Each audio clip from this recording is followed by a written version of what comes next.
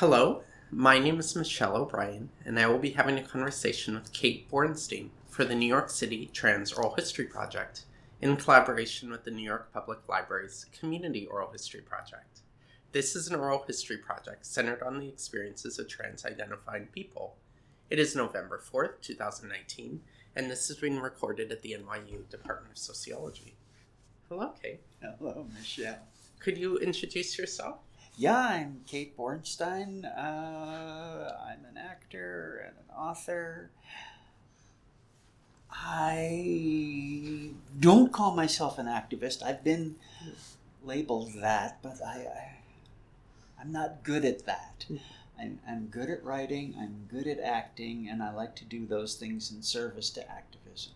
So it gets confused. Are you up for starting off talking about your childhood? Sure. What's a memory that you have from your childhood? Tell us a story. I was about 9 or 10. My mom, who enjoyed her wine,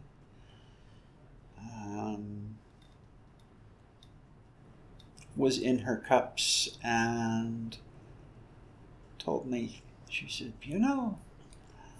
Albert, my name, every night I go to sleep, I try to see the moment I fall asleep. Not before, because I can always remember before, and I can always remember, oh my goodness, I fell asleep. But that exact moment of falling asleep, I never have experienced that. I think if I experience that, I'll know a lot more about death. She told this to a 9-year-old. And I think that's been a guiding light for me my whole life. This whole idea of the point between, that tipping point between two things. My big life realization was that I'm not a man and I'm not a woman. My journey up to that point and since that point. But that moment,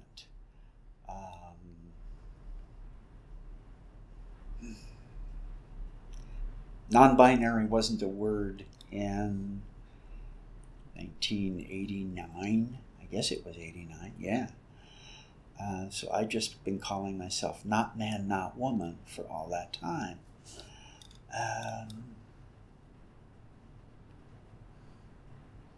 That's my favorite childhood thing. Mm-hmm. Where were you and your mom living? We were on the Jersey Shore, just outside of Asbury Park, New Jersey. My father, myself, my brother, my mother, the four of us. It was a nuclear family. My brother was born before World War II. I was born after World War II. My father served in North Africa and France during the war. He was a medic, doctor, colonel. He had his own MASH unit.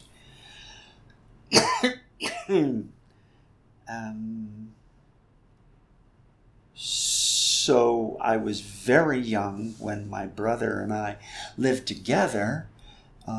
He went away to high school.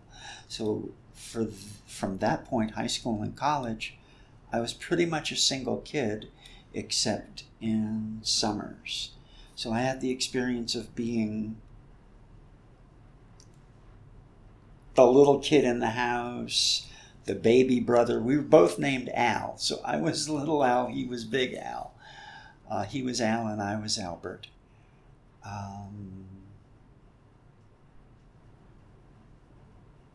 There. I'm thinking of that pivot of before and after of sleep and non-binary. Did that come up multiple times in your life? Death has always been a fascination for me. I'm turning 72 in 4 or 5 months now. And so I'm a lot closer. Also, my health is pretty fucked up. I consider that I'm living on not borrowed time, but gifted time. In 2012, I was diagnosed with lung cancer, and I didn't have the kind of insurance that would cover the exact kind of chemotherapy that I needed at the time. I had surgery, but the chemotherapy wasn't available to me. So my partner, then and now, Barbara Corellis, and Laura Vogel, arranged a very early crowdsourcing campaign for me. It was like within the first year of crowdsourcing. And in a week, people had given me $100,000. It's a hell of a gift. And burned through it in the next 2 years on chemotherapy and radiation and living expenses because I couldn't tour or do anything. And I've now been 5 years free of that cancer. But it has left me in an unusually frail position or situation. And so I'm aware of death. I'm aware of the definitive truth that everybody dies and nobody knows what's going to be the moment of their death. And my favorite app on my phone is an app called We Croak. It's based on a Bhutanese saying that in order to live your life fully, you must contemplate your death at least 5 times a day. So this little app randomly pops up and says, hey, remember, you're gonna die, and gives you a great quote.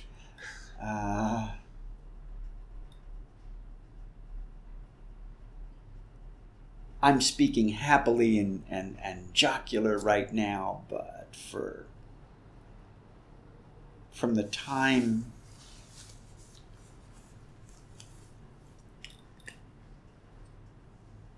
that I knew I could kill myself, I wanted to,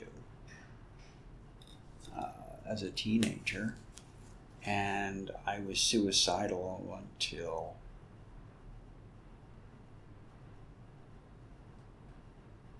I'd say until 2006, when I wrote a book called Hello, Cruel World, and basically got it out of my system.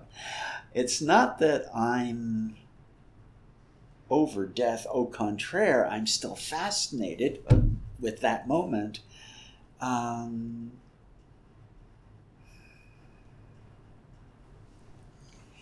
It's so much more important a question than what's my gender. And embracing a neither nor gender has really freed me up to embrace this neither alive nor dead concept. You mentioned you're Buddhist. Both are words for phases, and that's really all. And I'm just looking forward to it still. I don't want to die. I'm scared of dying. But I really do want to be awake for it. I don't want to die in my sleep. I want to die wide awake and with a big Yahoo.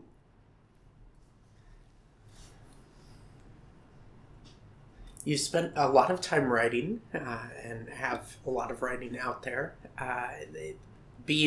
Writing a book about a sort of a self-help guide on teen depression, and working through your own suicidality in the process. That's quite interesting. What was that process like, writing that book, and like how it sounds like some sort of self-therapeutic process? Or it began with 9/11, the 9/11 attacks on New York City. My partner and I live up in East Harlem, and we open our back door onto a fire escape, and it faces south, and so we're like 7 miles from ground zero, and we could see the smoke rising.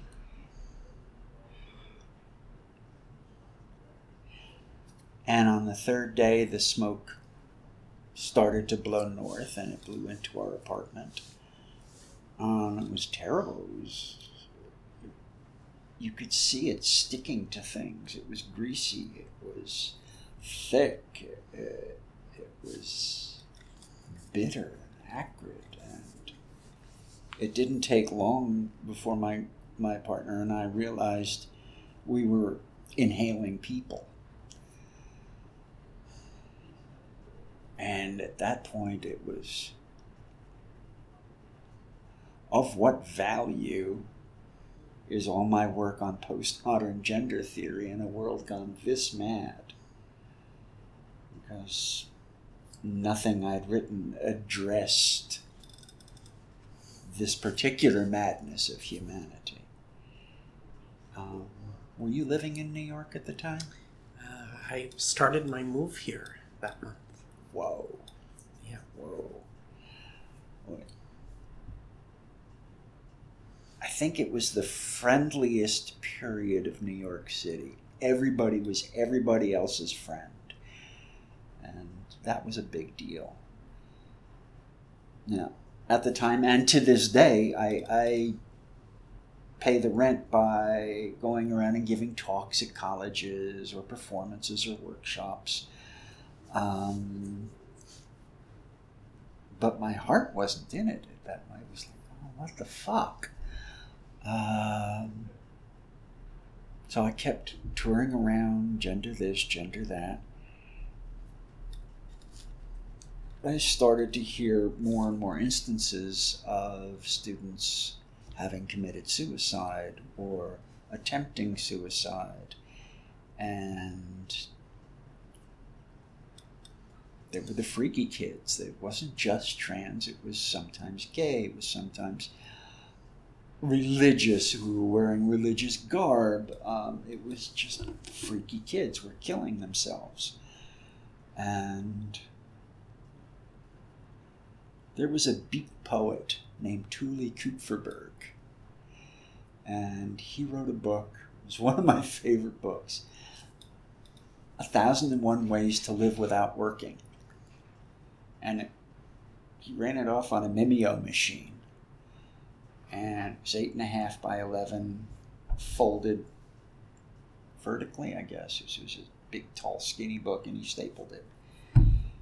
And it was things like, find a $50 bill in a toilet and you're the only one brave enough to fish it out. Find a $20 bill in the toilet and you're the only one brave enough. Find a $10 bill. It was just like ridiculous ways to live without working.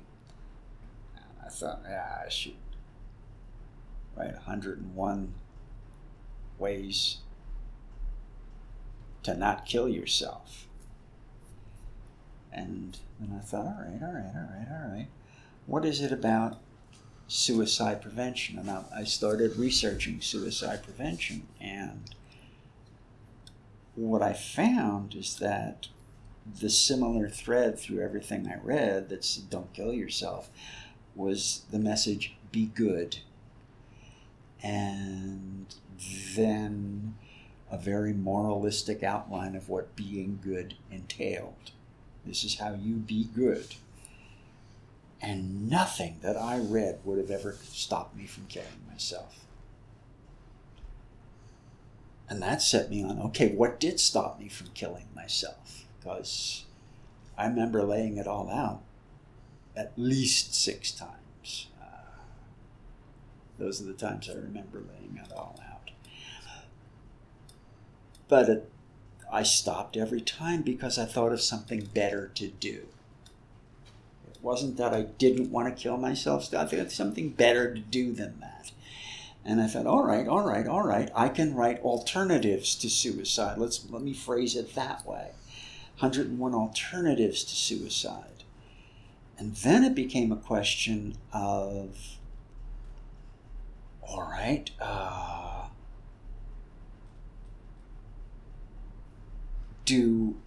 what kind of moralistic rules really have to contain these 101 ways? And I thought, there can't really be any. What if the one thing I say don't do is the one thing some reader is that's what they're gonna need to do in order to stay alive? And so there's only one rule in the book, and the rule is don't be mean.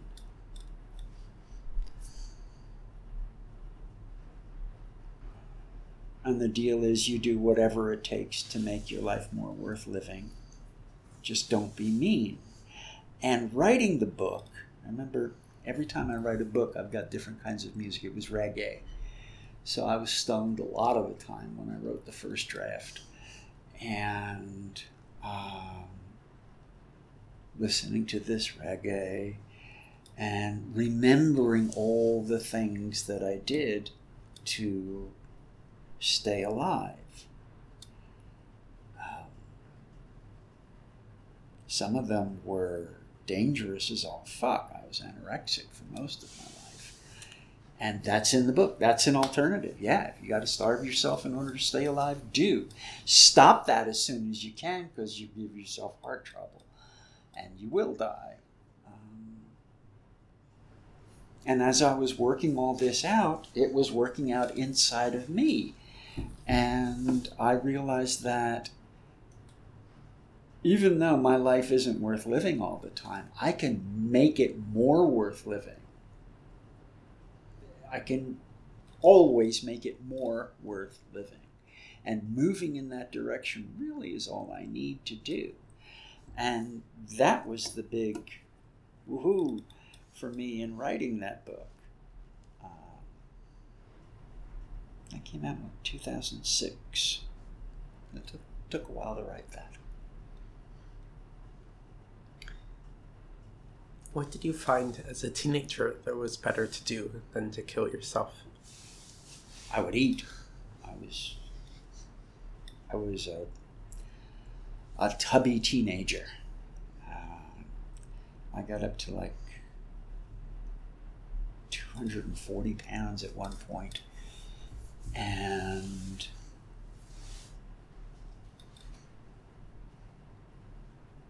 no, that's a lie. But like 220, 230, in and around there.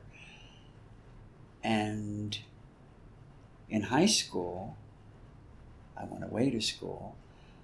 I went out for wrestling. And I was big. I figured, what the fuck? I can conquer anybody. And I got pinned in the first 15 seconds of my first match. And realized I had to go down. I had to lose weight. And so I stopped eating. That encouraged me. That literally gave me courage then. And self-esteem. And because of my trans stuff, the more weight I lost, the more I saw myself as feminine. And that was a heady time. When I got down to, I wrestled at 177. Got pinned in the first 15 seconds because I was so wiped out from not eating. But that didn't matter anymore. That was my big teenage difference. Yeah.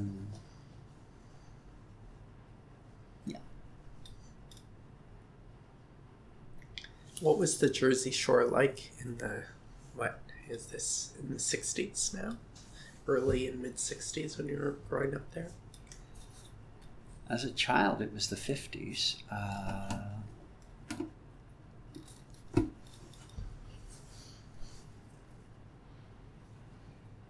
Everything was normal. Men were men, boys were boys, girls were girls.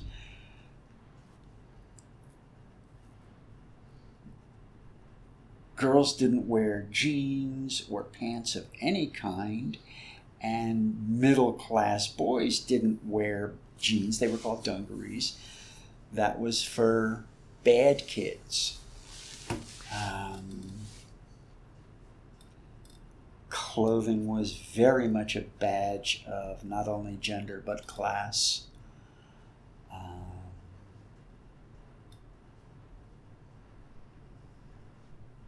I bought my clothes in the husky department for boys.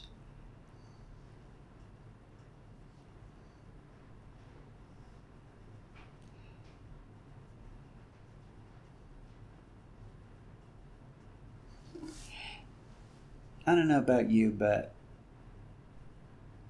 from the moment I realized that a boy wasn't right for me,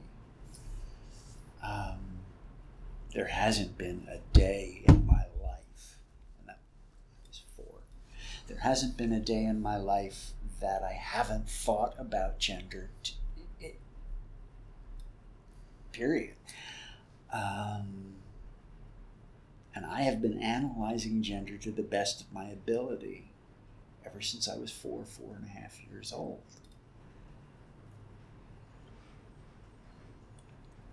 Nothing in the culture encouraged me to do that. And it wasn't until I was 12 that I ran across Christine Jorgensen in the National Enquirer in a store window. She was a he, and it was like my whole world exploded. Oh my God, that's possible? Really? Is that what I am?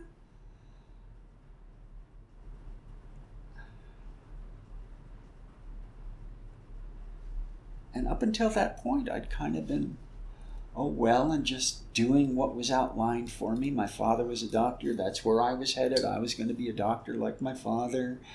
Yes, I was going to be bar mitzvah. All right. Nothing held any delight for me. But thoughts of I could be a girl? That was like my first understanding of delight. Still is. It's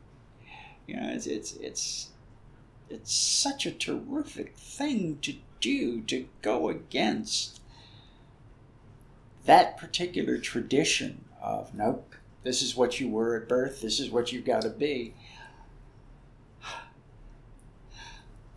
I live with borderline personality disorder, and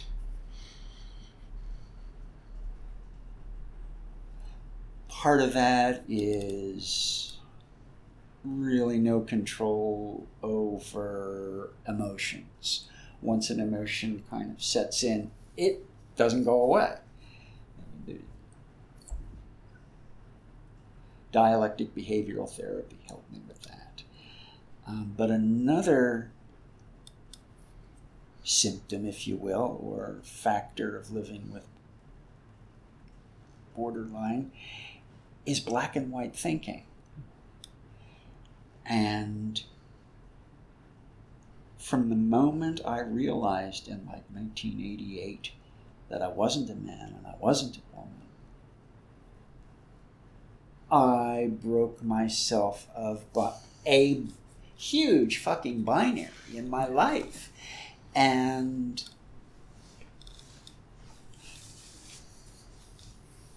okay, rambling. In the North Bay, there's a Buddhist master named Cherie Huber. She's an author, and I've never met her, but I've read some of her books. And she has a marvelous koan she came up with. The way you do anything is the way you do everything. I've been puzzling on that one since I found it in 1989, 1990. It's a delightful key that unlocks pretty much everything for me. And breaking the binary of gender has led me to breaking pretty much every other binary in my life, or at least as soon as I realize it's a binary, I'm able to break it. And so I was able to address that part of my borderline life without therapy. That was cool.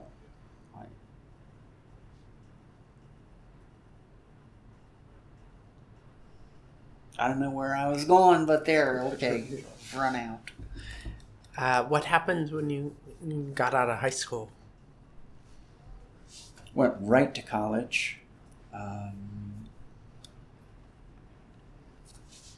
And sure, I was accepted into an accelerated pre-med and medical school, 6 years special program. And when, during freshman week, when you find out what your course load is going to be, and I saw all the math and physics and calculus and statistics, I said no. And I dropped out of the program. My father was furious. I didn't know what I was going to do. So I got mononucleosis at the end of my freshman week, And I was in the infirmary for 10 days or so. By the time I came out, every kind of extracurricular activity that I was interested in had already begun. I thought, well, I'll go out for crew, I'll do this, I'll do that. And pretty much the only one that wasn't, I saw there was auditions for Richard III for the campus drama group. I'll do that. And I was cast as a chorus member. The Duke of Norfolk, I had one line, "My Lord, the Duke arrives," or something like that. And that was it. Acting was another delight. Acting was a delight on par with the idea of I could be girl. And made sense in retrospect. Because the fact is, up till that point, I'd been living a lie. I'm a boy, I'm a man. None of that worked. And I'd been acting as a boy and as a man, and so I was good at it. And I spent the next 4 years in college pretty much acting, directing, scene design, stage. And summers I would, do summer theater. I'd be a stagehand at summer theater.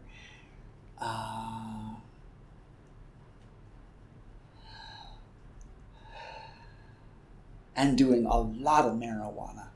Just a whole lot of that. And this was like in the 60s. I graduated in 69. And so hippie stuff came. And clothing. All of a sudden, I could wear pretty clothes. All of a sudden, I could grow my hair long.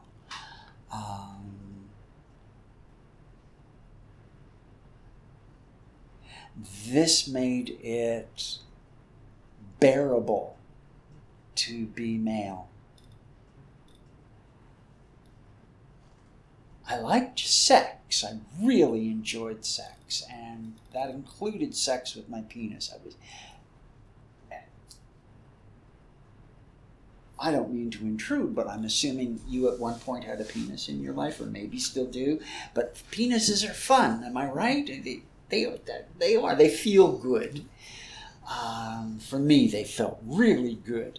I didn't like what the penis made me, and I didn't like looking at it, but I liked fucking with it.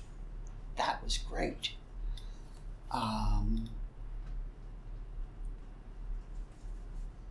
Mostly with women, but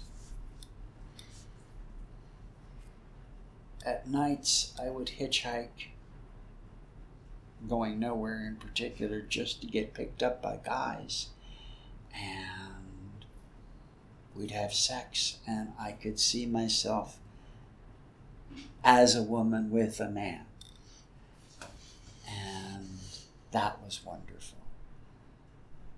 But I was only with one guy romantically, and that was in graduate school. We were together for 4 or 5 months.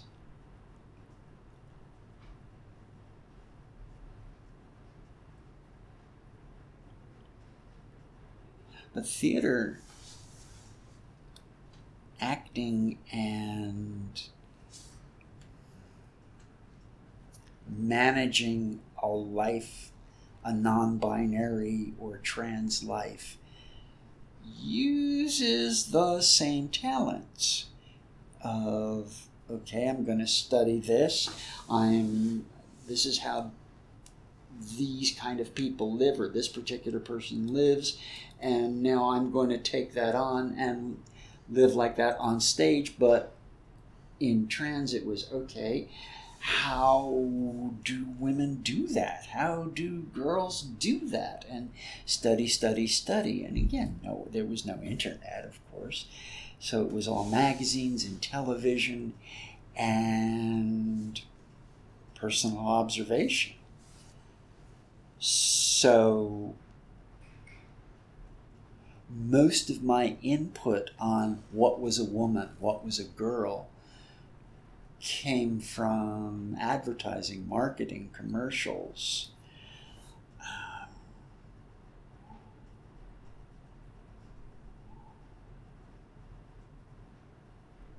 And it wasn't until I tried that stuff out that I found out how demeaning it was. But that was my longing. And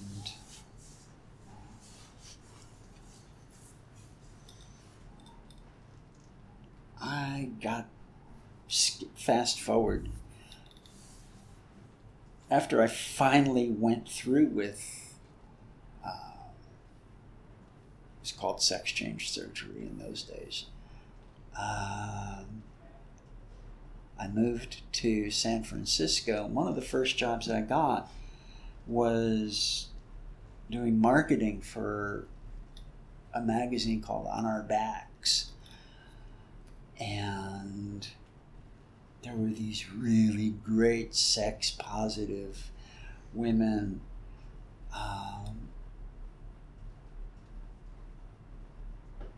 and it was a lot more fun than anything I'd ever read about how to be a woman, how to be a girl.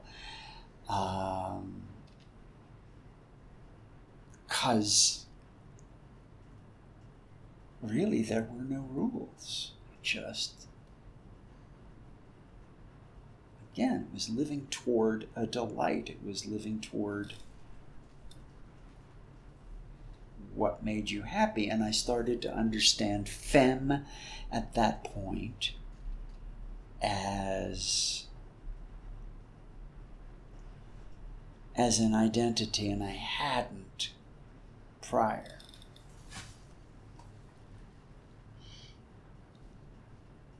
I was high femme in those days, lots of skirts.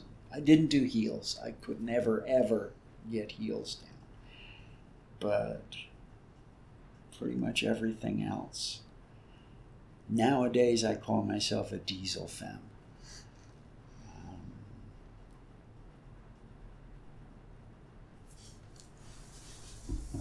And you spent some time in the Church of Scientology?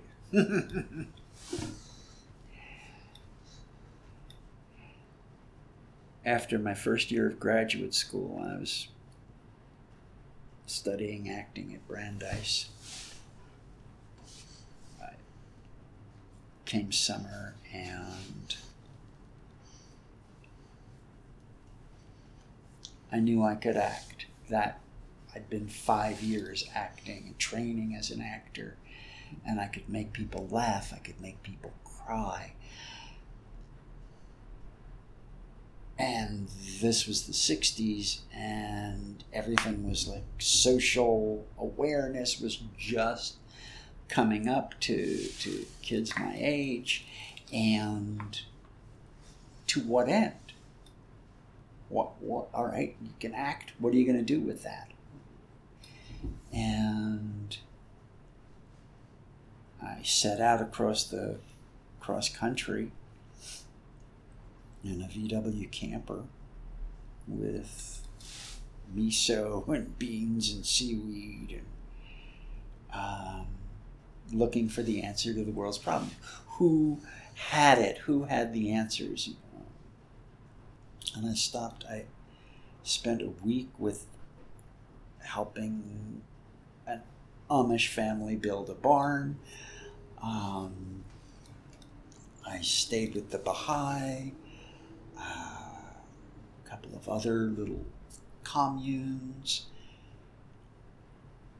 and finally ended up in Denver, Colorado at a little Scientology center.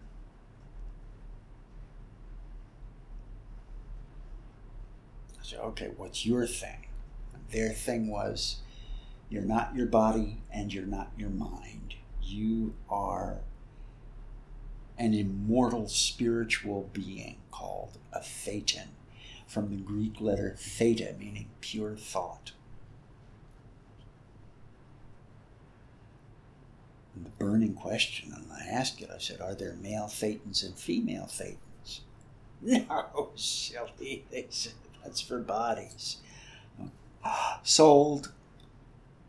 And I joined them. I joined up with them. I stayed at that little center for about 6 months, and then joined their sea organization, SEA for ships. And within 6 months, I was on Scientology's flagship. They had like 3 ships, so one of them was flagged where the Commodore was, Commodore L. Ron Hubbard. And I was on the deck force of that ship for a couple of years, doing various jobs. And at one point I was first mate, which was ridiculous because I didn't know anything about ships or seamanship.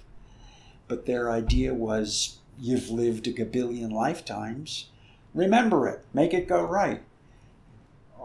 Okay. And I worked with Hubbard for a couple of years. Got married under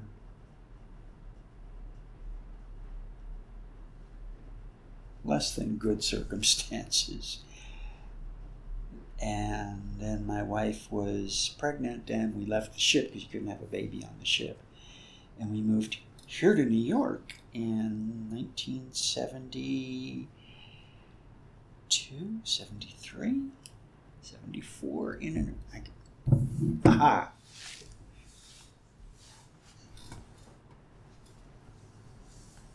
72, the end of 1972. We set up a Scientology unit here in New York at the Martinique Hotel in Herald Square. And it was a welfare hotel in those days. It had already lost all of its glory. Scientology had the first 2 floors. And there was an asylum for the criminally insane, like on the 10th floor or something like that. And otherwise it was welfare folks.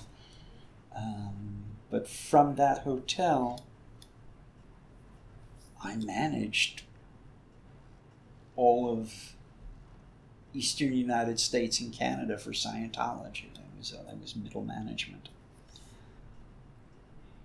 I went from that to being a salesman, and that's when I found out that Hubbard was scamming all the money into his personal accounts.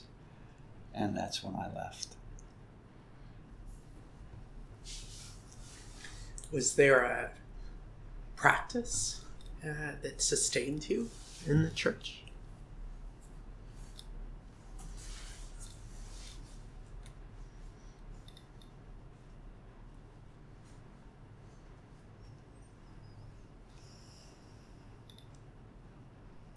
They have a counseling practice in Scientology.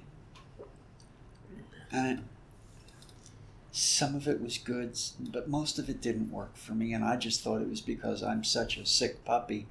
And most of it was trying to not be trans. It was basic, trying to cure myself of that. And it never cured. So the hard part about leaving was that my whole life for close to 12 years was in that bubble. I left and I was 32 years old. It was my Jesus year. And the only people I really knew were in the Scientology bubble. I didn't know anything about how to go get a job. And in the Sea Org, we wore naval uniforms. I didn't know anything about buying clothes, buying groceries, rent, what was minimum wage. I didn't know any of that stuff. And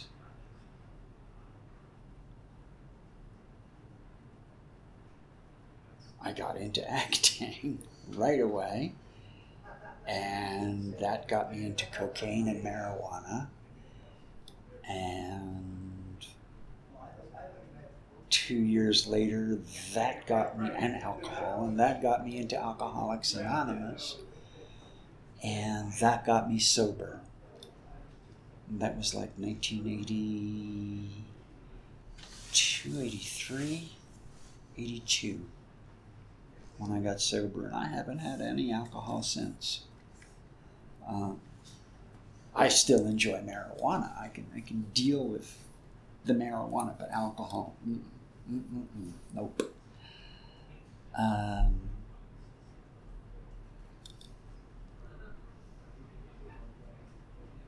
have a daughter from Scientology. She's not allowed to talk with me. She's now 45, something like that.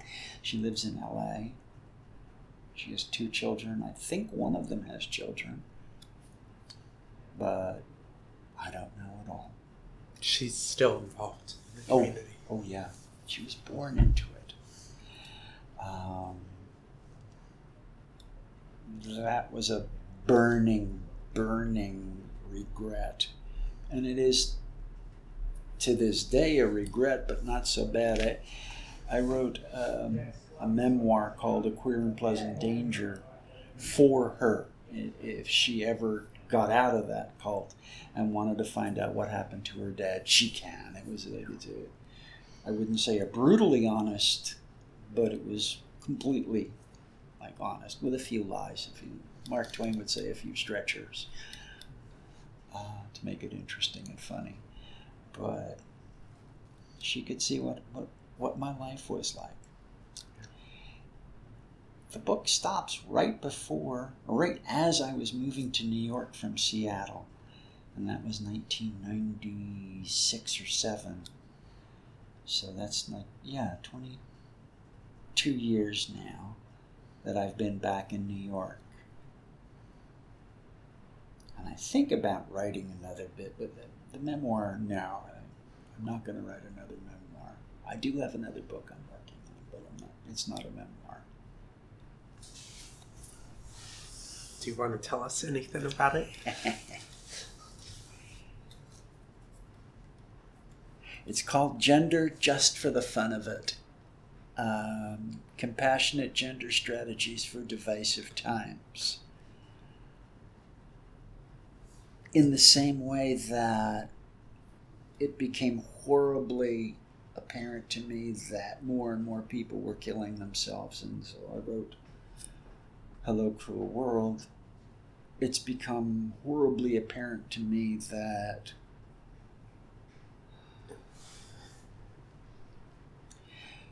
people are screamingly angry with each other for no other reason than a disagreement on what is gender.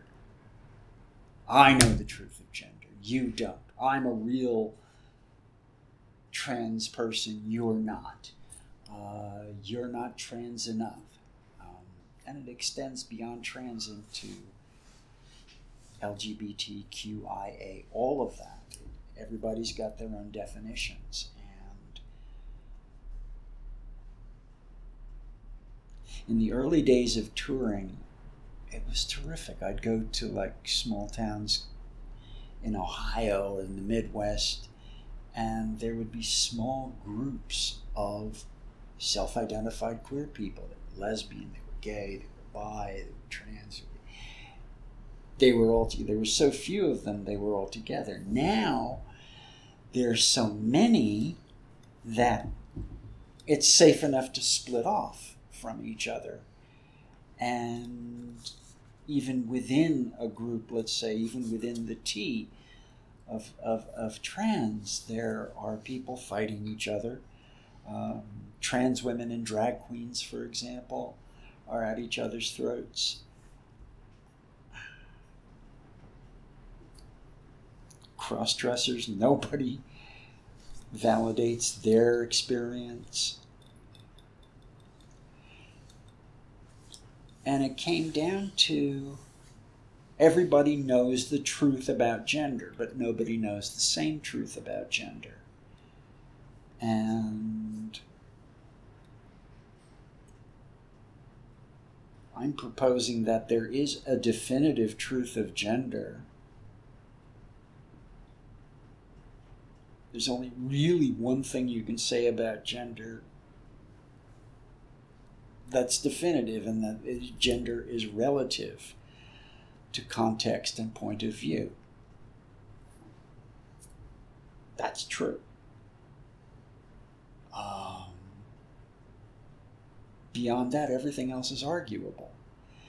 And all of us claim a truth of gender that eases our heart, eases our pain, gives us a little chance at some happiness. And what I haven't figured out yet is, why do we insist that other people agree with us?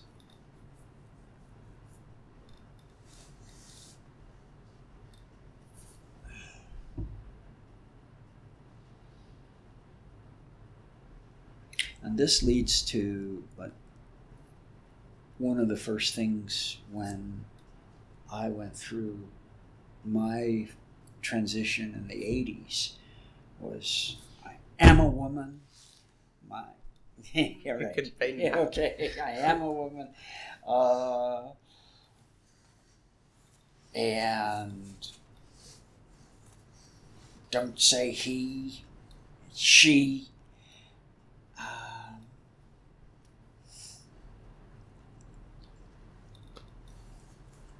I have a different way of looking at gender now. It's like, what is it that really makes up gender? What are the components of gender? There's your body. That's really what we base gender on. Then there's your mind. How do we interpret the body? And then there's space-time. And with these three elements of gender, pretty much every way of looking at gender can be constructed and is constructed. But including this element of space-time in gender, my gender is a continuum. My gender is 71 years old. And in the course of my 71 years, I have insisted on every single pronoun, and many that I made up. And so now, looking at gender with that point of view, I don't have the demand that other people acknowledge my gender choices. That's an incredibly peaceful point to be at.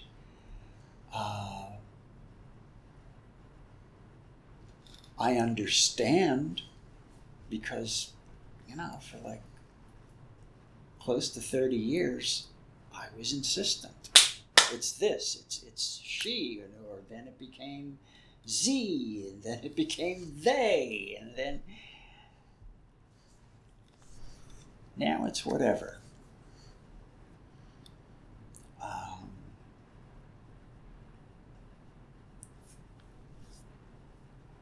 I'm trying to put this all in a book that doesn't make anybody wrong for their truth of gender. It's challenging. That's what I'm working on now. What was one of your first exposures to trans community and trans people? America Online.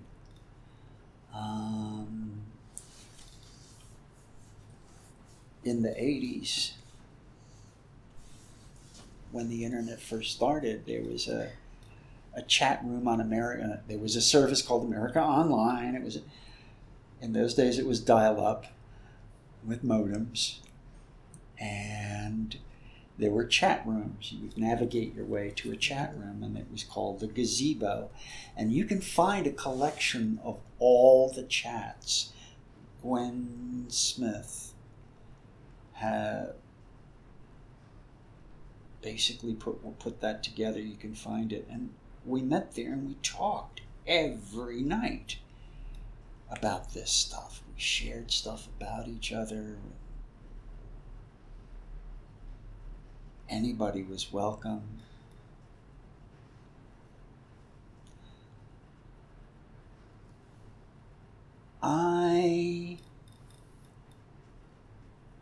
I was into BDSM, and I identified as a lesbian. And this was not, in those days, this was not where most trans women headed. Or if they did, they didn't talk about it.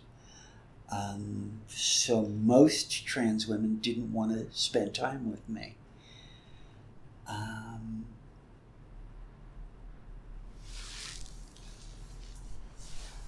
To the point where when I wrote Gender Outlaw, the first edition, I was pretty snide about people who made a choice to be a man or a woman and transitioned into being a man or a woman. And wasn't anything you could point at, but it was a thread through that first edition that what we now call non-binary was better than binary. And in the second edition, I've had the opportunity to correct that.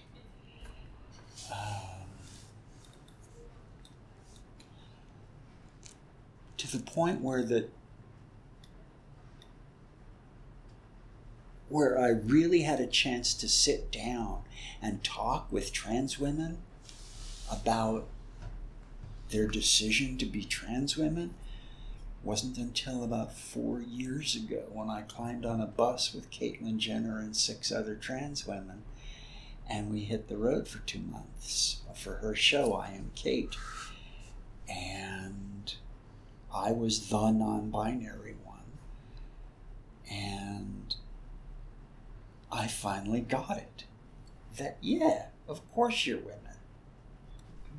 Duh, and that's great, and it works for you. Yay! Oh, why? Why couldn't I have just realized that? Why? Because I hadn't spent the time listening.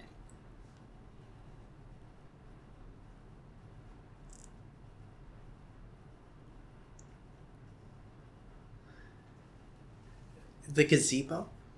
Yeah. You can Google it, I'm sure. Yeah. How long were you active on America Online in A couple of finding years. community there? Yeah.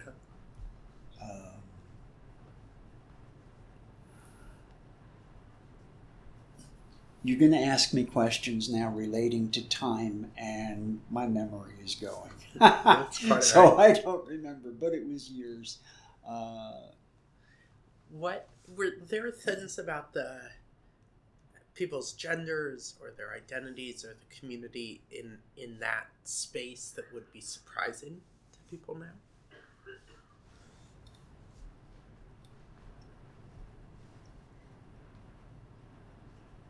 By and large, it was all what we would call male to female. And by and large, it was older. Today, most what we hear about transitioning people, they're younger. They're in their teens. They're younger than that. But in the 80s and 90s, the average transitioning trans woman was 50, maybe 40, sometimes 60 or 70. There were a whole lot of closeted cross-dressers.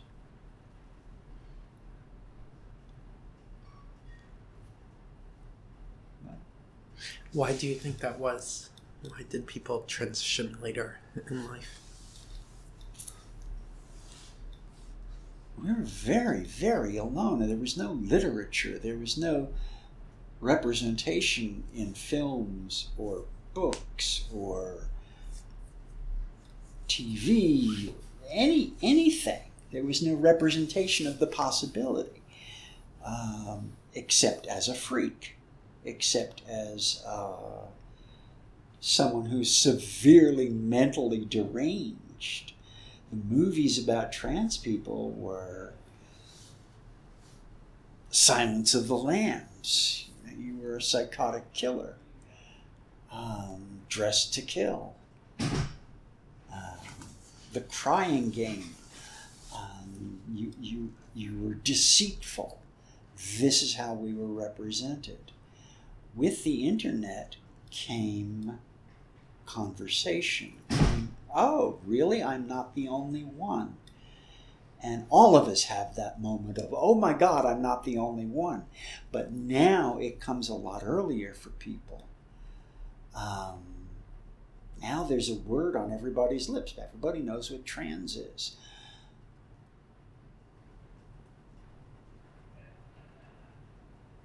I have a friend who's a major Trump supporter. She was first in the Tea Party. Now she's a rabid Trump supporter. And we knew each other 45 years ago in Scientology. And we've agreed just not to talk about politics.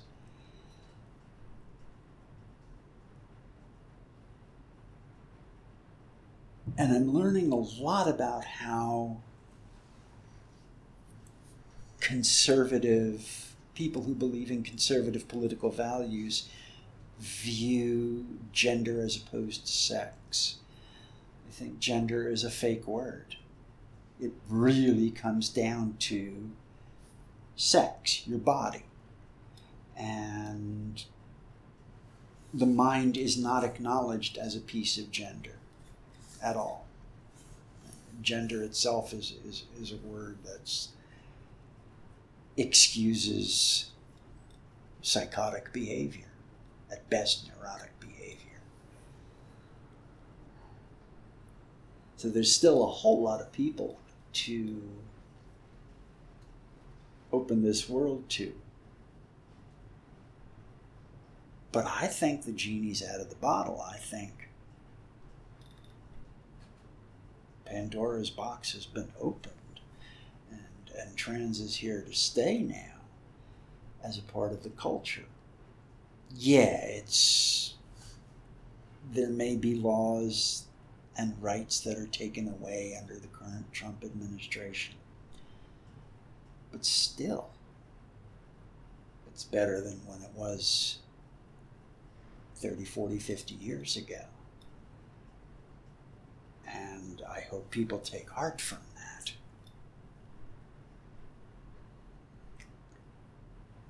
When did you start writing?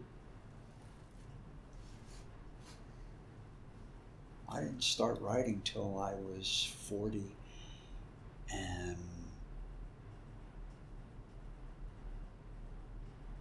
I was writing for the Bay Area Reporter. It was one of the gay papers in San Francisco, and I was an arts critic. I could see free movies, and I got to write about it. They gave me I think I got $10 per review.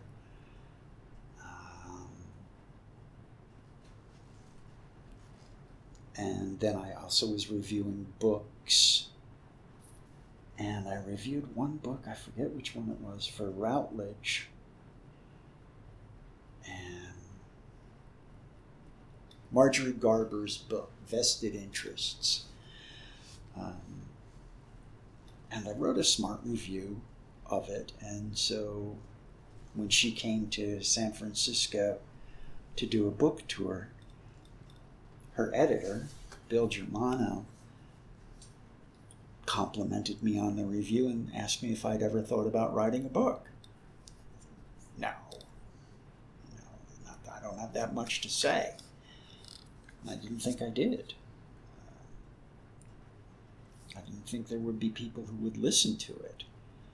But he kept encouraging me and asked me to send him what I had. I sent him a small box of stuff. Again, you couldn't transfer files yet. So you just sent boxes of printed out stuff. And he said, yeah, there's a book here.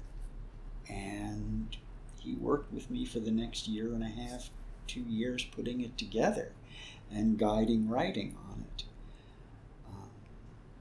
And that became Gender Outlaw. And that came out in 1994. So, in what context had you done the writing that became Gender Outlaw? They're not movie reviews. I wrote a play. Yeah. And there are book reviews and there are performance art reviews in which I situated gender theory. Yeah. And again, the language was really crude. Again, we had no word non-binary. We didn't have a word for the binary gender system. I called it the bipolar gender system. It was the closest I could come up with something. I think I came across it in a trans studies class in 1998. Maybe. You came across your work. Ah. Yeah.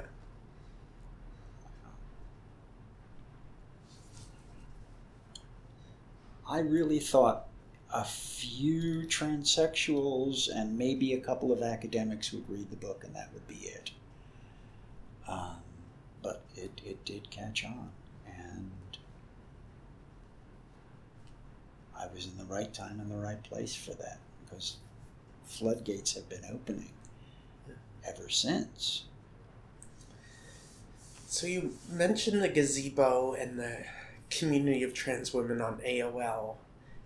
Were there other communities, networks that you were a part of through the 80s and 90s?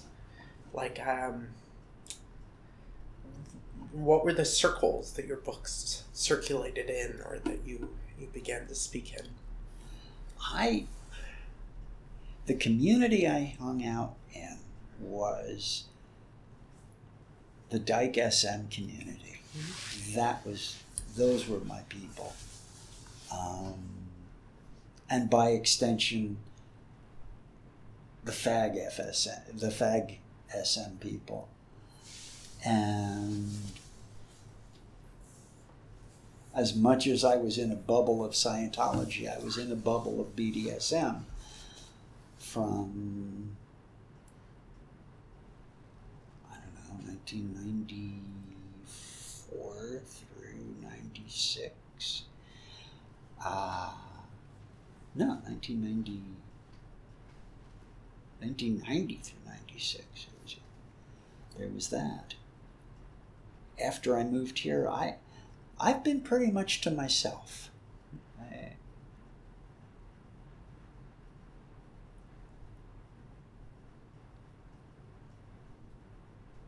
I think I told you I'm not an activist. I think it's because I'm not that much of a social person. I enjoy quiet time. I really don't do well in crowds. I do well in front of crowds as an actor. That's fine. And I can give a talk. But in a crowd, no. So,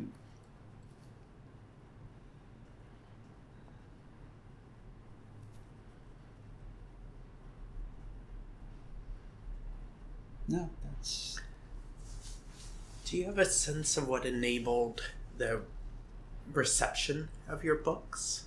Like, who were the people who were reading them, and who were you speaking to when you toured? Who would organize the talks? Like, where did those people come from, and what enabled them to...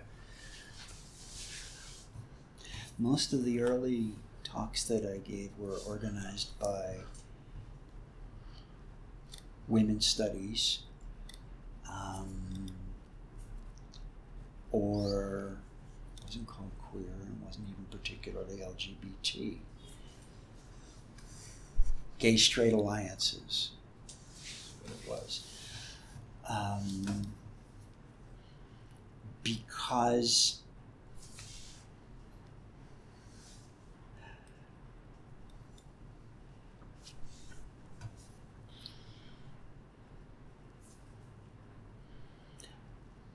women have had to question their gender every day in the same way that I, as a trans person, question my gender. So do women. Women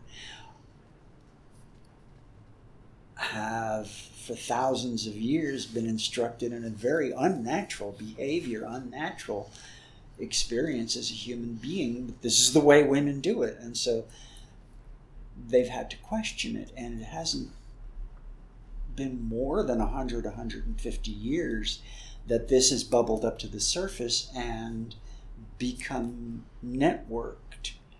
And really, the birth of trans goes back to the women who were saying, no, I will not be a woman the way you say I must. And then gay and lesbian, I will not be a man or a woman the way you say I will. And then that's all the trans people are saying. I will not be fill in the blank the way you say I must. And this is my evidence for the mind as a component of gender, as opposed to simply body level sex. Really, it's only been body level sex, but the mind has always said, we've always interpreted it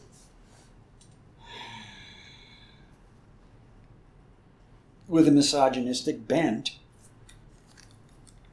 and that's been the dominant mind view interpretation of the body. That's changed now. I don't know what you asked me.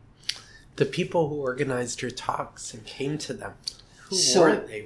They were people who were saying, I will not be gendered the way you want me to be gendered. These were the folks that were still saying, yeah, we're all one. Lesbians, gays, bisexuals, transsexuals, transvestites. We were family.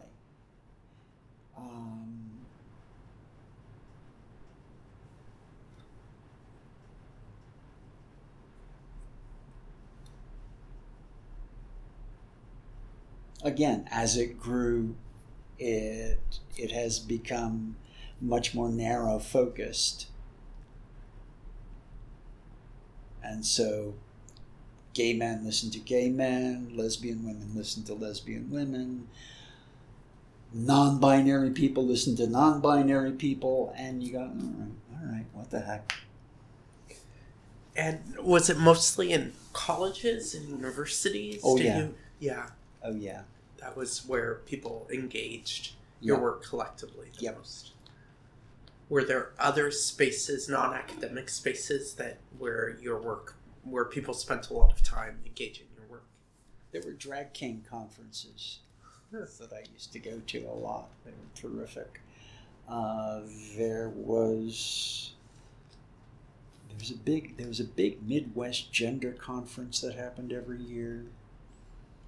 But that was more academically based. Do you remember what it was called?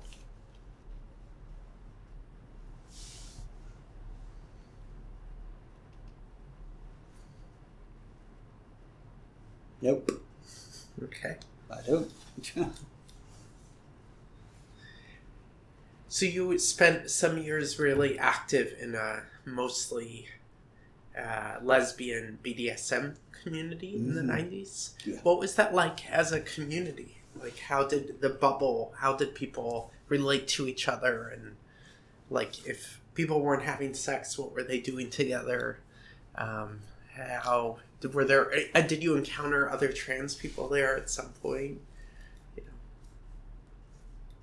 I met many trans men. This is when, let's see, the first trans man I met was Jameson Green in San Francisco, and Lou Sullivan.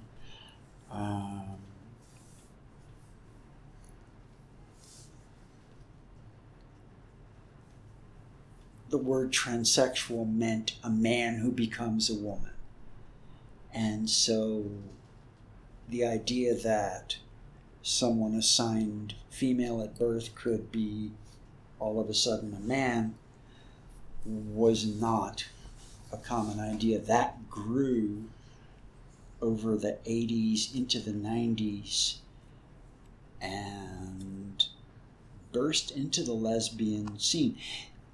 In the lesbian, actually it was dyke, it really wasn't called lesbian, we called ourselves dykes. The dyke SM community was pretty much strictly butch and femme. You were butch or you were femme. And at one point in the mid-90s, the idea of F to N, female to male, took off, and it was in that community called Butch Flight, and femmes would have meetings of, we're losing all our butches, where are they going, damn you transgender, we're losing all our butches.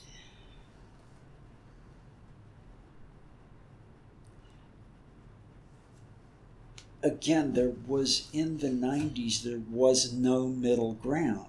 If you were trans, you were going to be a man or a woman. There wasn't the option of being neither or both, the way there is today. So you had, what did we do? We had barbecues, we'd go to movies, we'd have potluck dinners, play parties was not the big part of our lives. That was maybe once a month. They were expensive to put on and took a lot of work.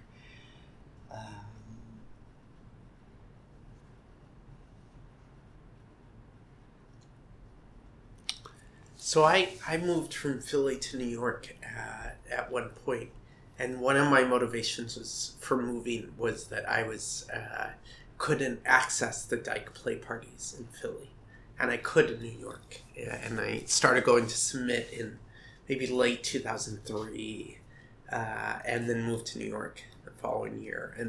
And so encountering a sort of trans women inclusive, although there weren't actually that many trans women around, kink scene in New York was a big contrast to Philadelphia for me. Yeah.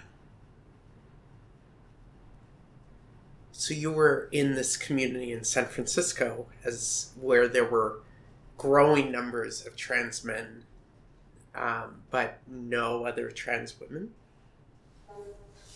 Not that I knew. Yeah. What was it? There was, there was Power Surge was the every 2 year huge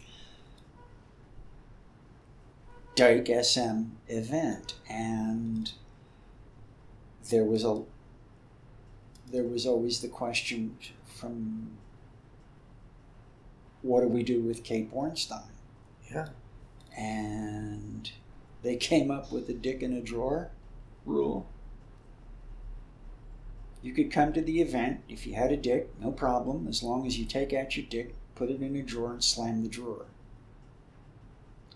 So it was their way of saying post-op, trans women were welcome. Pre-op, trans women were not welcome.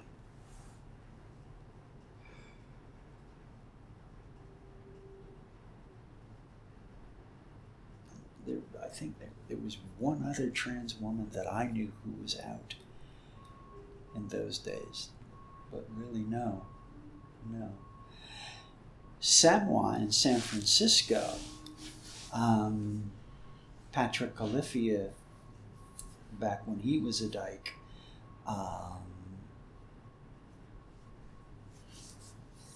broke off from the lesbian SM community to found Samoa, which welcomed anybody who identified as a woman. And there were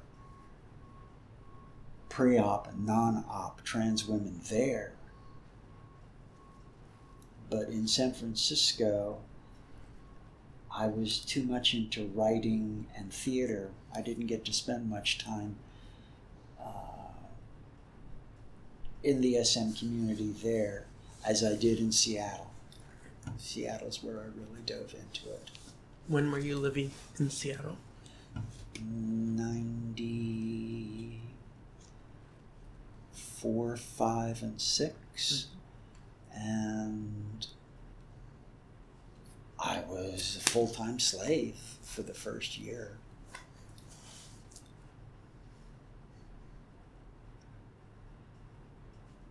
And what brought you back to New York? Theater. I wanted to give it another go.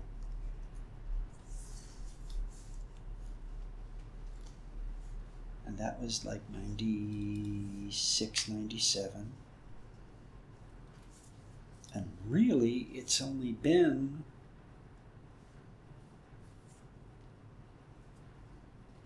the past couple of years that theatrical doors have opened to me.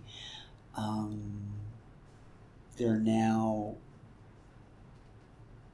trans playwright groups, trans theater groups.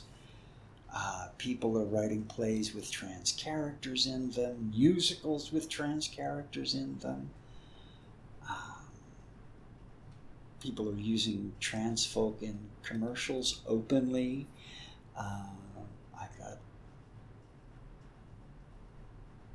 Since in the last year and a half, I was cast in a Broadway show, Straight White Men by Young Jean Lee at Second Stage Theater. And I got a commercial, a Sephora commercial.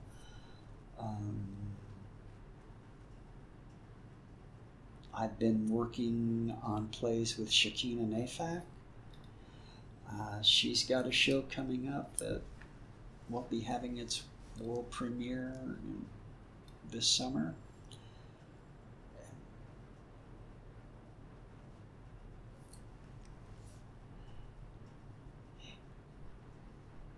to the point where I've been able to put actor before author when they ask me what I do.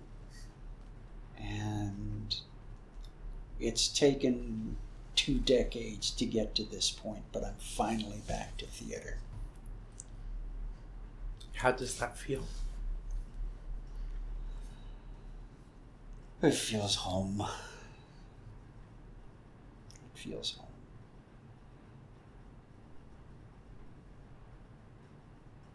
Theater people really are beyond accepting. They're welcoming of folks who are otherwise considered weird.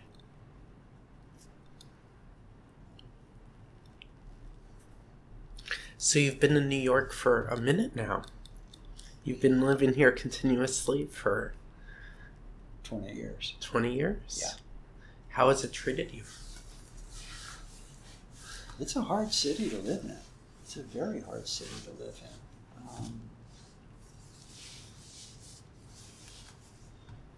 I was coming from Seattle, and Seattle SM dyke community, where I was not high femme, but in that direction, and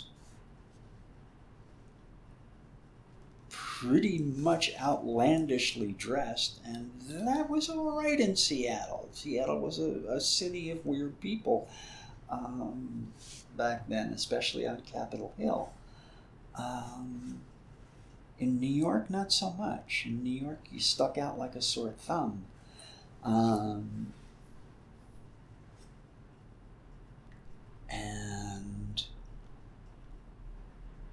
I realized, well, I'm going to have to pass if I want to be safe. So that was very different from any other place. San Francisco or here, or San Francisco or Seattle. So I've toned down my femme expression, but that's also a factor of age.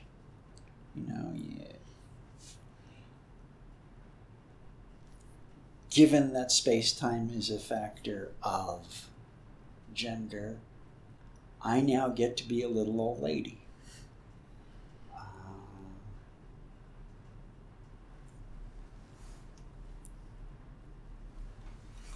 I'm not exactly invisible. I'm still kind of flashy dresser, so I'm a stylish, even cute little old lady on the street.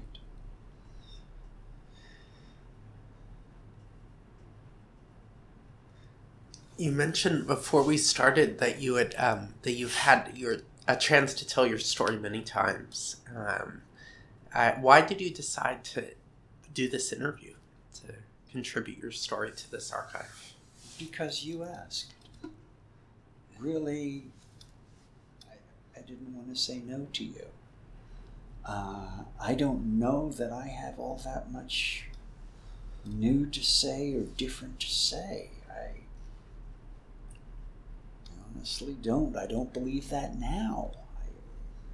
If whoever's listening to this now, if you've made it this far, well, good for you. Thank you for your kind attention. But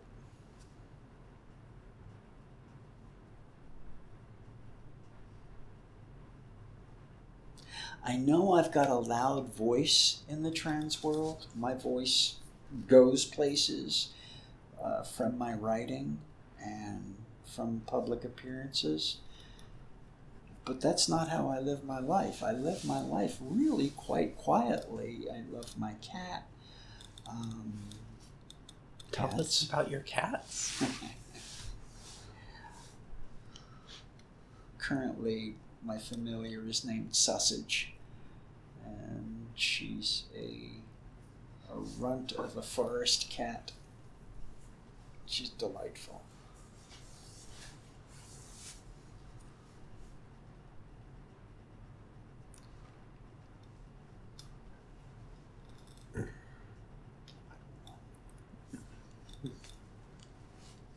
Was there anything else that you hoped to share today or wanted to talk about?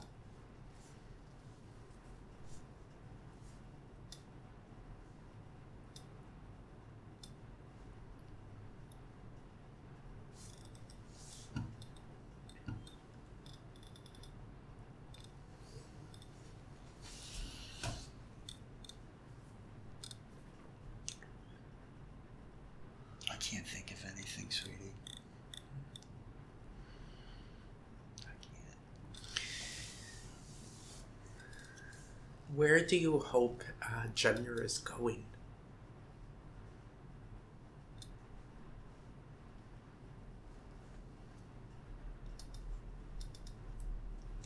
In the same way that I've been able to break myself of black and white thinking by breaking myself of the gender binary or obedience to the gender binary, I would hope the culture would move in that direction. Because so many of our problems boil down to us versus them. And it's not just gender, it's race, it's class, it's religion, it's looks, it's all of these areas of cultural regulation masquerade as some sort of binary. And it looks like the binary that could break first would be gender.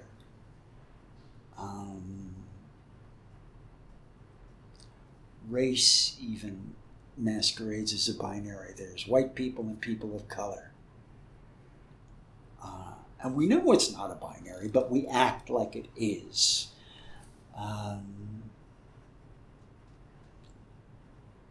Now, with the number of people claiming non-binary and the number of people, just trans, even trans men and trans women, because part of the matrix that is a binary says there's no going back and forth. No binary. You can't change in any binary. Not race, not religion, not class. You're just not allowed to. And the presence of trans in all of its glory is breaking one fuck of a binary. And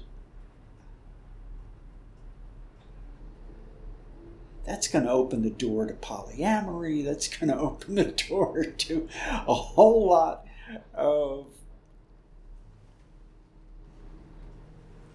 behavior that people who rely on rules and regulations are not going to like and don't like. But I think it's happening. I think it's inevitable. What would the world look like on the other side of binaries? More like a playground.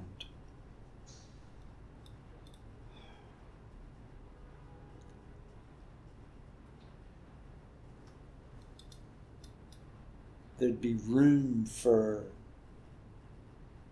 exploration and growth. Your growth wouldn't be necessarily taking territory away from someone else. Right now, and ever since the women's movement started, any gains by women were seen as thievery from what men had. And that's a phenomenon of a binary. You're given half of this pie, or your section of the pie. And if you want more, you're taking it away from somebody else. I think that concept will eventually disappear. There's an actual word, it's called polynary, Polynary, which is any phenomenon made up of three or more parts. And gender as apollinary allows for compromise, cooperation, coalition, none of which is possible in a binary. You can't compromise in a binary. At best, you can have a truce or a standoff, and at best it's a struggle, but mostly it's warfare. And that's what's happened to American politics now. It's sippling into a real terrible binary, and the nature of our government supports it.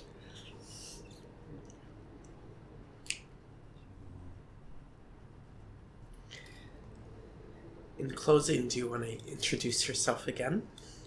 This has been Kate Bornstein.